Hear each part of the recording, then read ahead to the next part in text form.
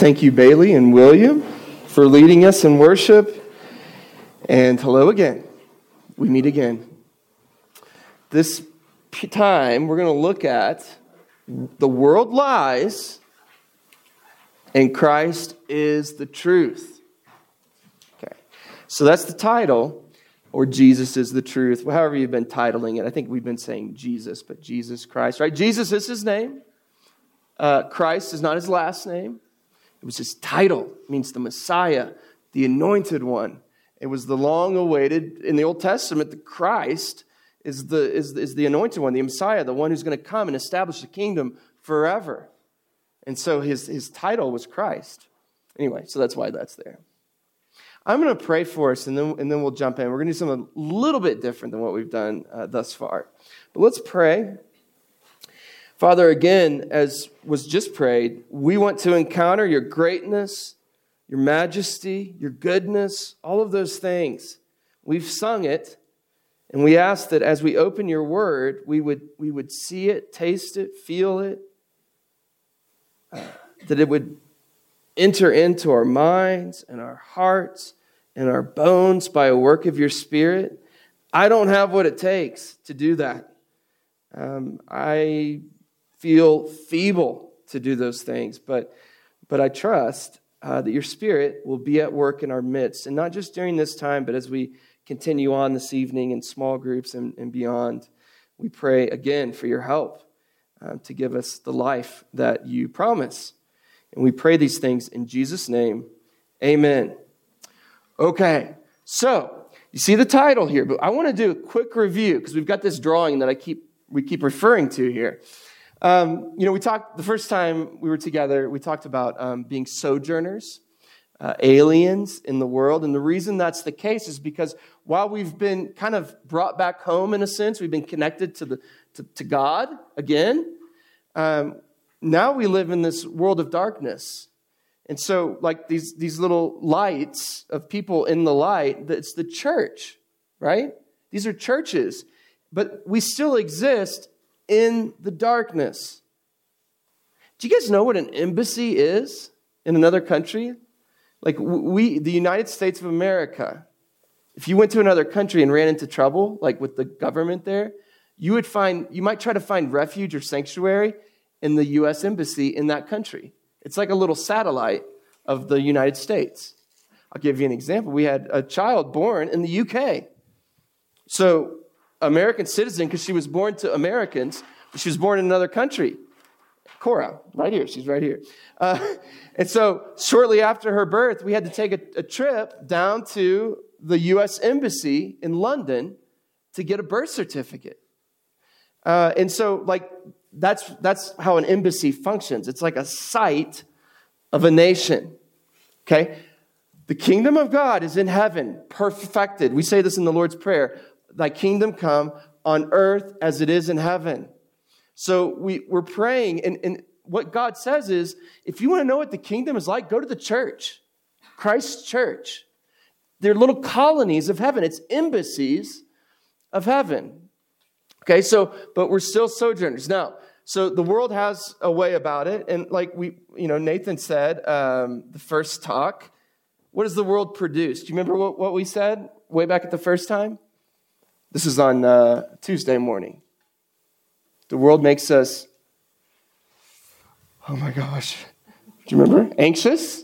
And what does the kingdom of Christ, what does life in Christ give us? Grace. I think we might even say, and this is what Nathan was saying, peace, relief from our anxiety.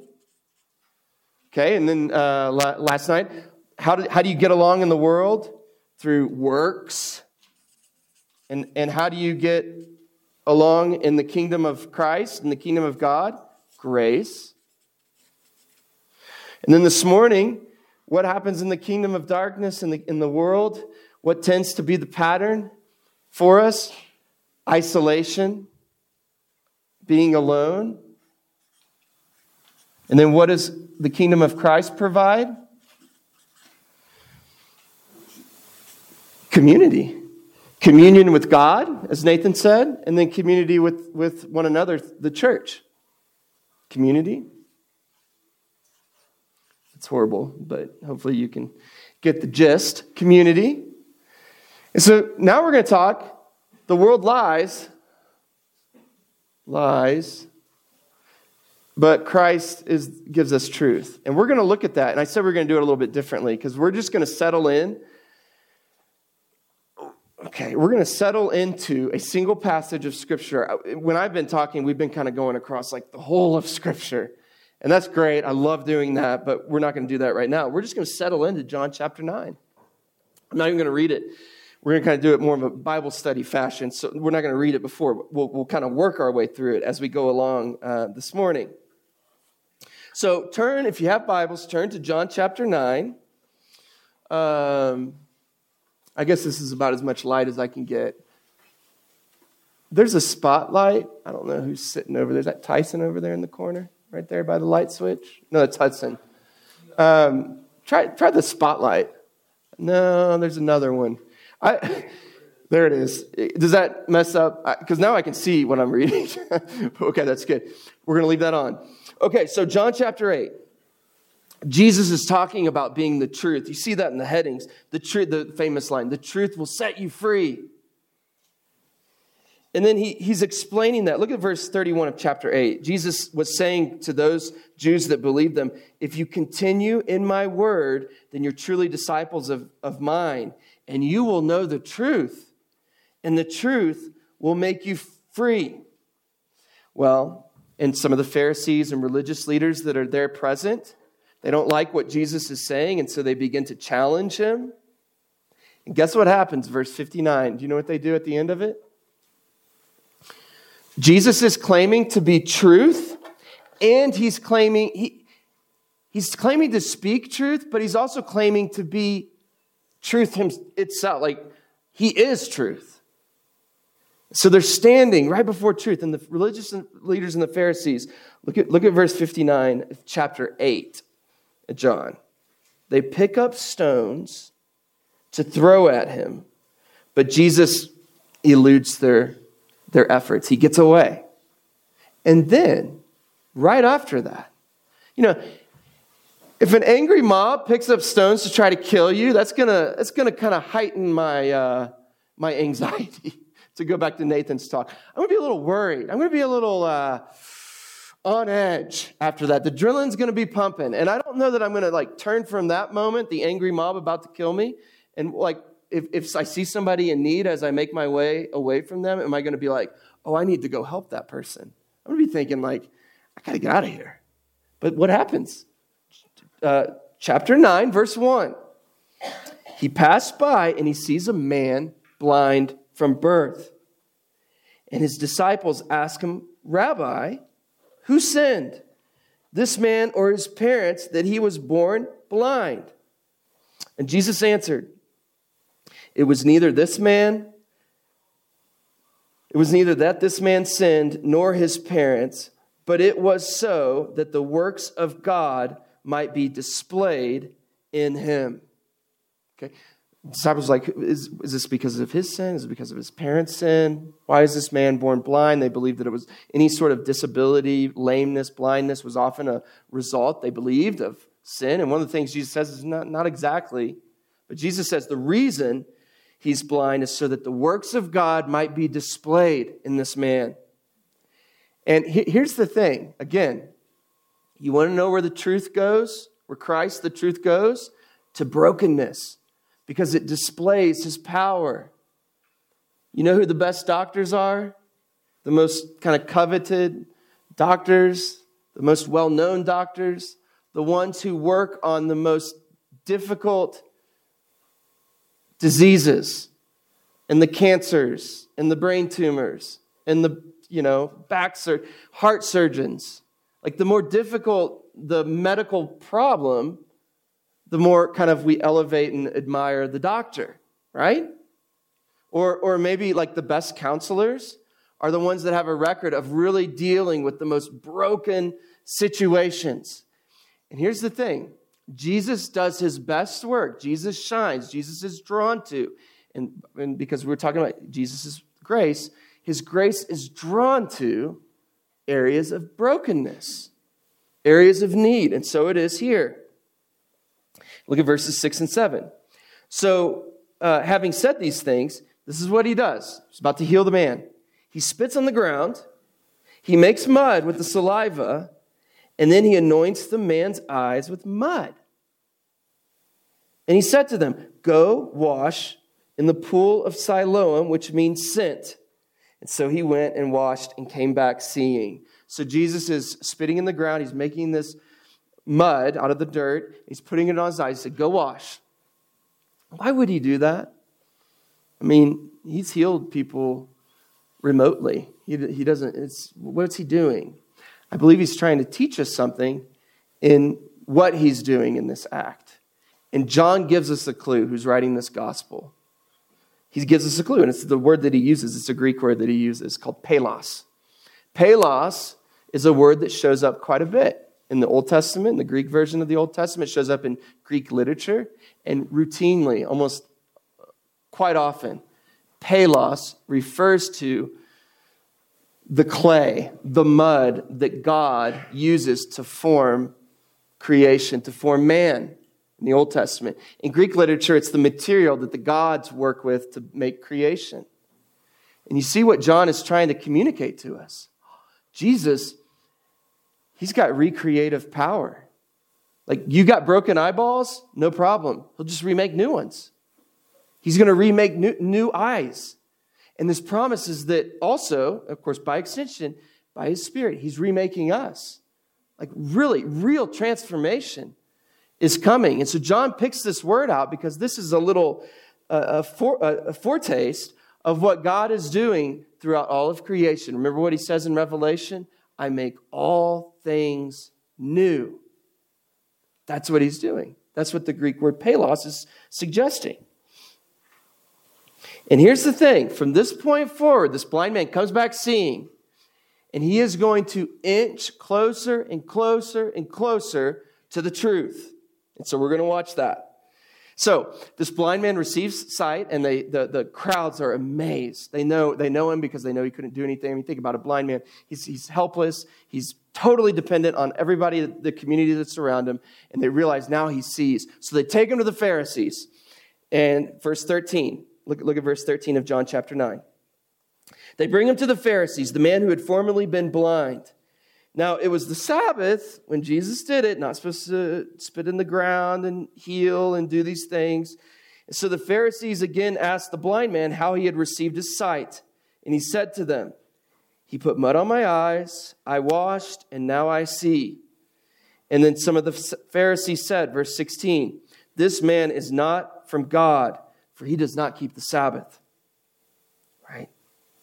But others said, "How can a man who is a sinner do such signs?" If he's a sinner, not from God, how can he give sight to the blind? That's a miracle. People can't do that. And then the blind man says, he makes a claim. He's a prophet. That's a good thing to say about Jesus. He's a prophet. But is that complete? No, because, we got other prophets in the Bible, right? Nehemiah, Isaiah, Daniel, I'm like drawing a blank, Ezekiel, right? There's all kinds of prophets. He's not just another prophet, but he is a prophet. He's the capital P prophet. So he's getting closer, the blind man's getting closer to the truth, but he's not quite there. It's kind of like Han Solo in Return of the Jedi. He comes out of this freeze, I guess, and he's blind, and he can't see, like he's starting to kind of regain his sight, and slowly over time he begins to see the world as it is. That's what's happening. That's what's going on with this blind man. But let's keep reading. Verse 18. The Jews didn't believe the blind man had been born. Because if he had been blind because of some sort of, he just got old, then they believed that was less of a miracle than somebody who had been born blind. That was like the ultimate healing, the ultimate transformation. And so they want to reach out to his parents who had received sight. And they asked the parents, "Is this your son, who you say was born blind? How then does he now see?" And his parents answered, "We know that this is our son, and he was born blind. But how he sees, we don't know. nor do we know who opened his eyes. And so they say, ask him. He's of age. He'll speak for himself.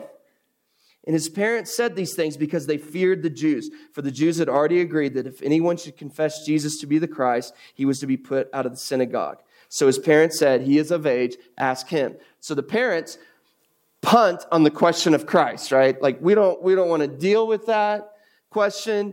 Go back. He's of age. He's a teen. He's at least a teenager is what that means. He could speak for himself. Go ask him, right? They don't want to say Jesus is not the Messiah, but they also are fearful of the consequences of confessing Christ within the world around them, because there would be penalty. They'd be kicked out of the synagogue. That's their fear. And so it's almost there's sort of a response to Jesus that's kind of tepid. It's all right.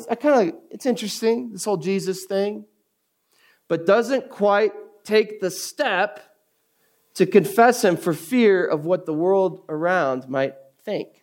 That's the blind man's parents. So let's go back. Verse 24. So they called the blind man in again, a second time. And they said to him, give glory to God. They're not saying, hey, brother, give glory to God. Amen, brother. God did a great work in your life. This is more of them saying, this is like a courtroom setting. It's like, take a vow. The blind man is sort of like, there's witnesses. The Pharisees are like the power people of the day, and they have authority, and they're saying, take an oath and tell us the truth, because we want to get to the bottom of this. So that's what they say. And then they say, we know this man is a sinner, referring to Jesus. And the blind man responds, verse 25. I don't know if he's a sinner. One thing I do know, I was blind and now I see. Right? Blind man keeps him on point. Bottom line, you can ask about the Sabbath. You can ask about whether I was born blind, became blind, whatever. Here's the bottom line. I was blind. Nobody disputes that. And now I see you. I see now. There's no confusion to the matter. Stick to the heart of the matter, the blind man says. But the Pharisees keep going. Verse 26. Well, what did he do exactly? How did he open your eyes?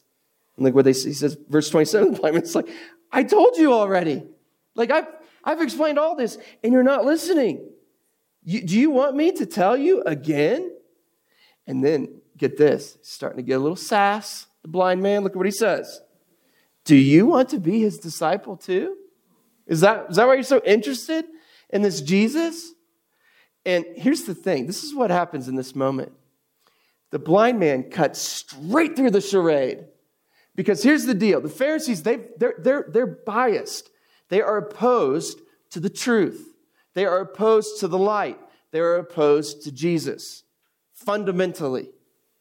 And so they're kind of tiptoeing around all the issues. Now tell us again what happened. Was it mud? What was the consistency of the mud? Was it on the Sabbath? Were you born blind? Well, let's go talk to the parents. It's almost like they're just sort of going around the issue, thinking that if they can sort of distract from the heart of the matter, maybe they can get a workaround and avoid the reality that this is the truth that stands before them. Jesus Christ is the truth that changed this blind man's life.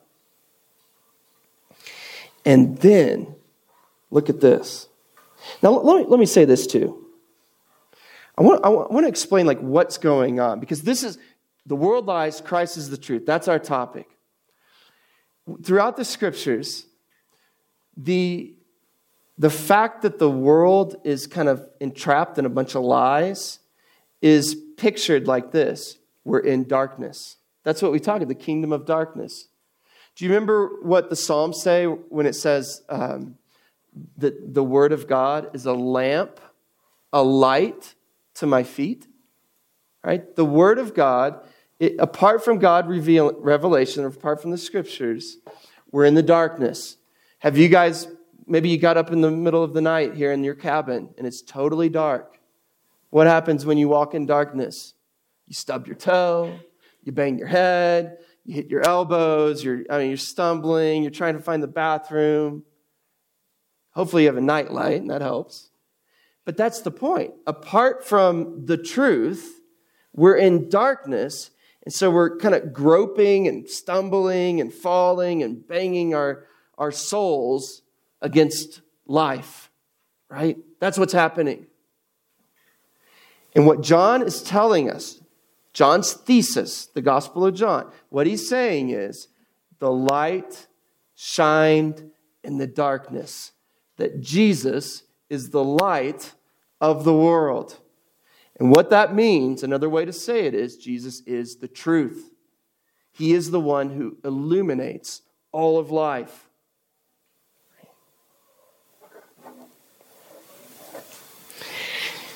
So again, the blind man, they're trying to tiptoe around asking all these weird questions that avoid the heart of the matter. And the blind man cuts through the charade by saying, do you want to be his disciple?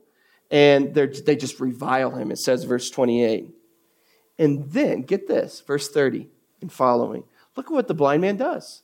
Now remember, I said the Pharisees are like, it'd be like going to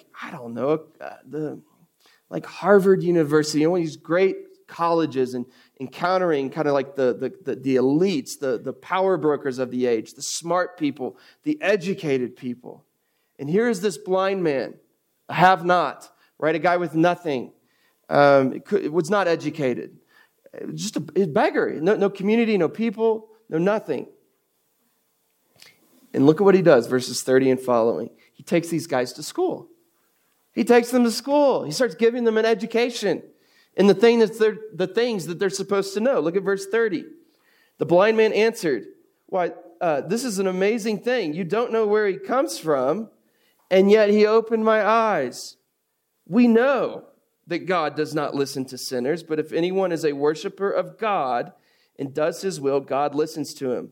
Never since the world began has it been heard that anyone opened the eyes of a man born blind."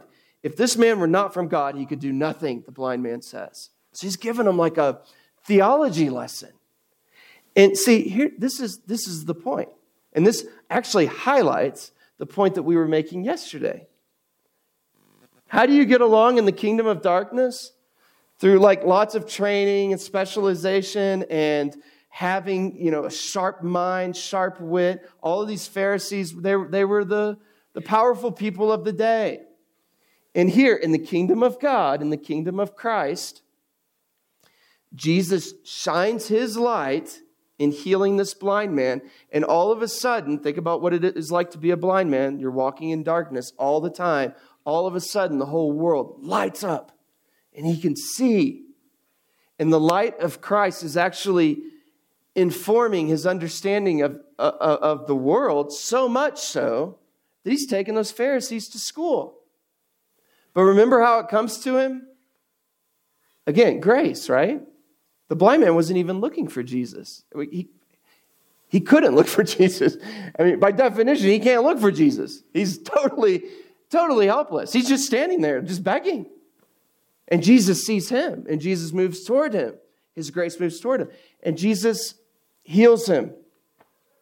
Not because of anything he did, but because Jesus' grace, it's drawn towards need, towards brokenness. And he comes to him, and now, all of a sudden, this blind man is taking these Pharisees to school.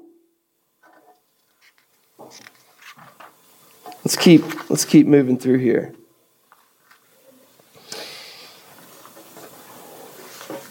And here's the thing. This is significant. The blind man, as the story progresses, he's getting more on target when it comes to what he's calling Jesus. At first he calls him Jesus. At first he just calls him Jesus, his name, which everyone would have called him Jesus. That's his name. And then he calls him a prophet, which that's like saying, okay, you're a prophet. He's getting closer. And then by the end of the passage, so verse 11, he calls him Jesus. Verse 17, he calls him a prophet. By the very end of the passage, verse 38, he calls him the Son of Man. This is Jesus' favorite title to use, the Son of Man. It goes back to Daniel. This is the King, the Jewish anointed one who's going to save the world. It's putting Jesus in the most elevated of terms. And here's the thing. the more clearly that this man sees Jesus, the more clearly he sees the world in truth. That's what's happening here. C.S. Lewis said this, I believe in Christianity like I believe in the sun. Not only do I see the sun, but by it, I see everything. Right? If the sun were to go away, we would all be groping around in darkness. And we have stars and moon at night. That even helps. And we have, of course, our little flashlight phones and whatever that were used to get up the mountain last night. We have light, but imagine that going away. What John says is, spiritually speaking, the whole world is in darkness. There is no light. And all of a sudden, Jesus the light comes into the world. And not only are we called to believe in him, but he is the one, he is truth, and he illuminates, he just like the sun, he lights up the whole world for us. He makes sense of everything. He's because he's the heartbeat of, he's like the center of the universe.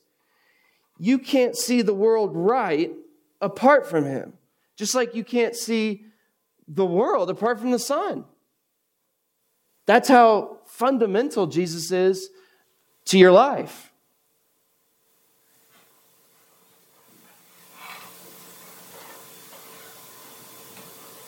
Now, one of the challenges that I think we have in our own minds, and it's just kind of a challenge of the day, is, does it have to be through just Jesus? Why just Jesus? Because, Jesus is making these soaring claims. He says, I am life, I am truth, I am light. Come to me, and you can find all of these things. Why does it have to be through Jesus? Is one of the challenges that we have. And, one way I think about it is we all live, and we're feeling it actually while we're here. We all live on oxygen. We all need oxygen, don't we? We have to have oxygen to live. Now, when we get up in the mountains, we get a little less oxygen. It makes it a little harder to move around. But we're still on planet Earth, still living life, gets taking in the oxygen.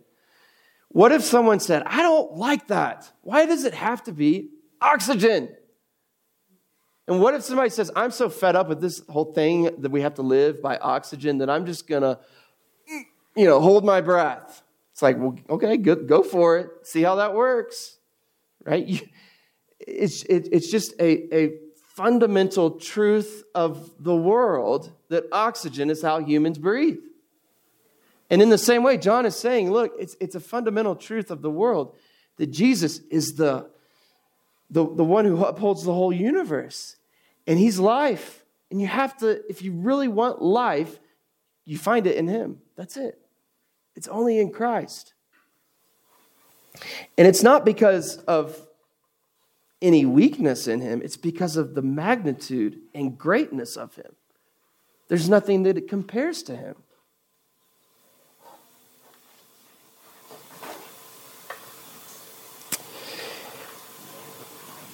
Now, one other comment.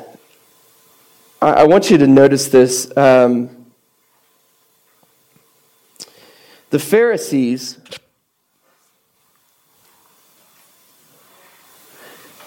as the blind man moves more and more toward Christ and gets closer to calling Christ who he is, the Son of Man, the blind man gets more sharper.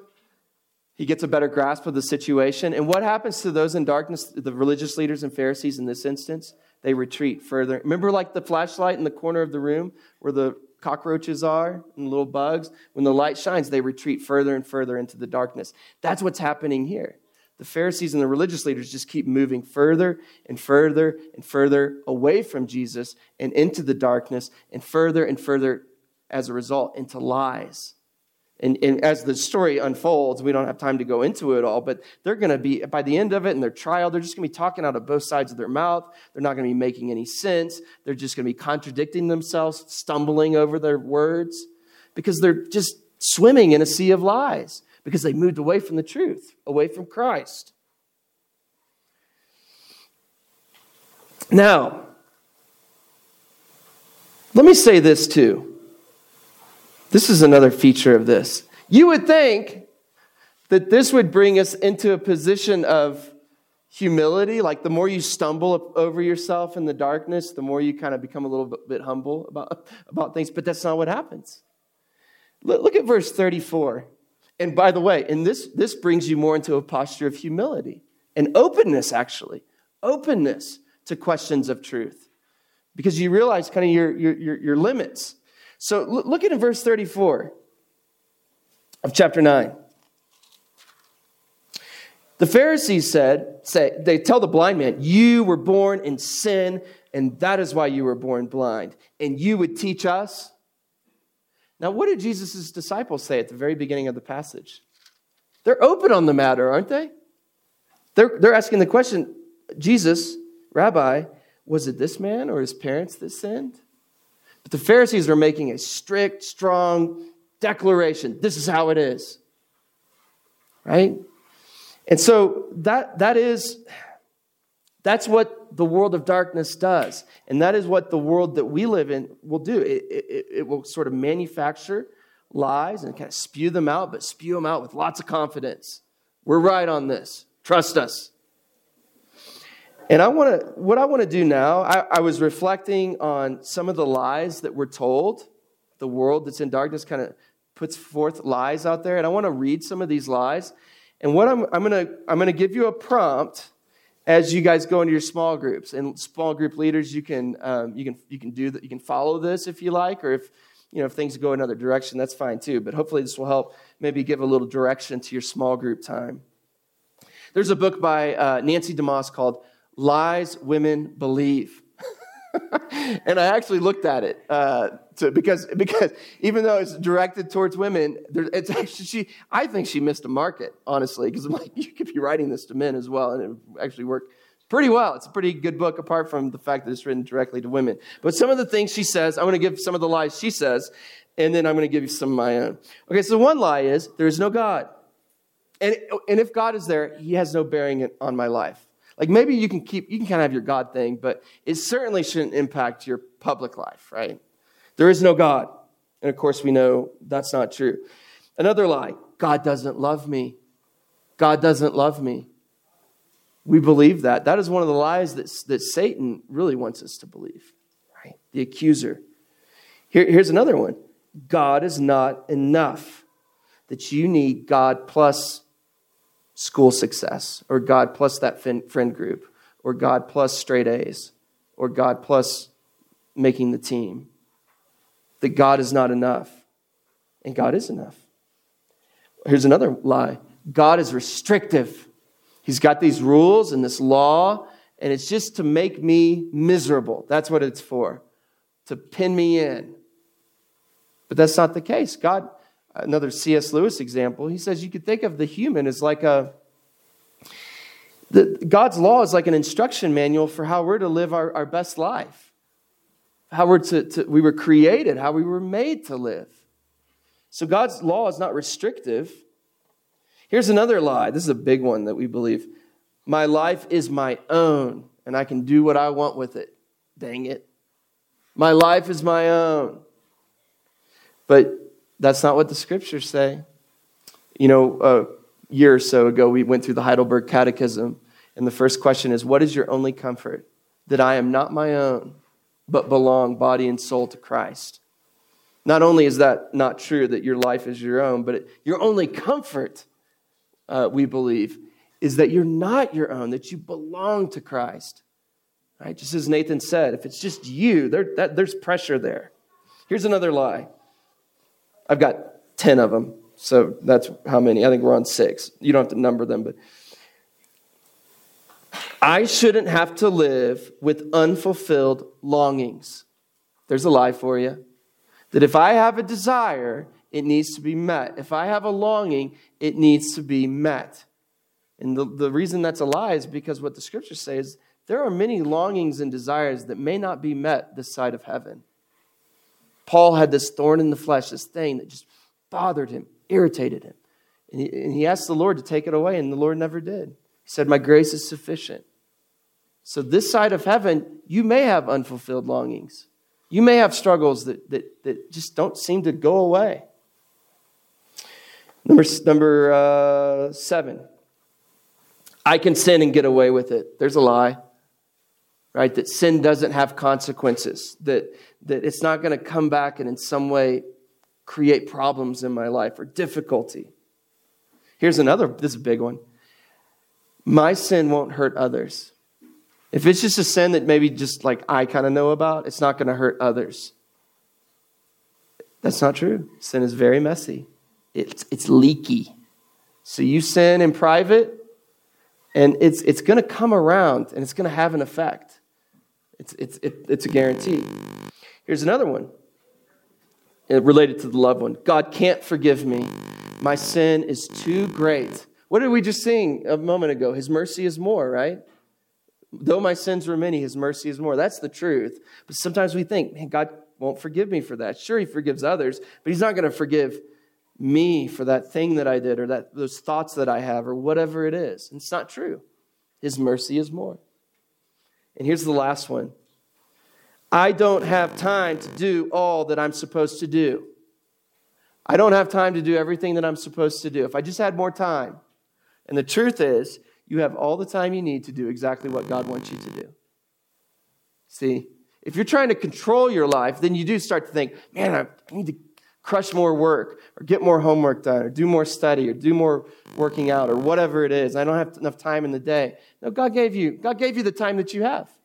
And His will, He's not going to ask you to do more than you can physically do in that time. You have limits. That's okay.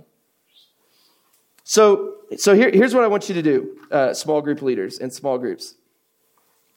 I would like for you to consider, what lies do you believe? What lies do you believe, student?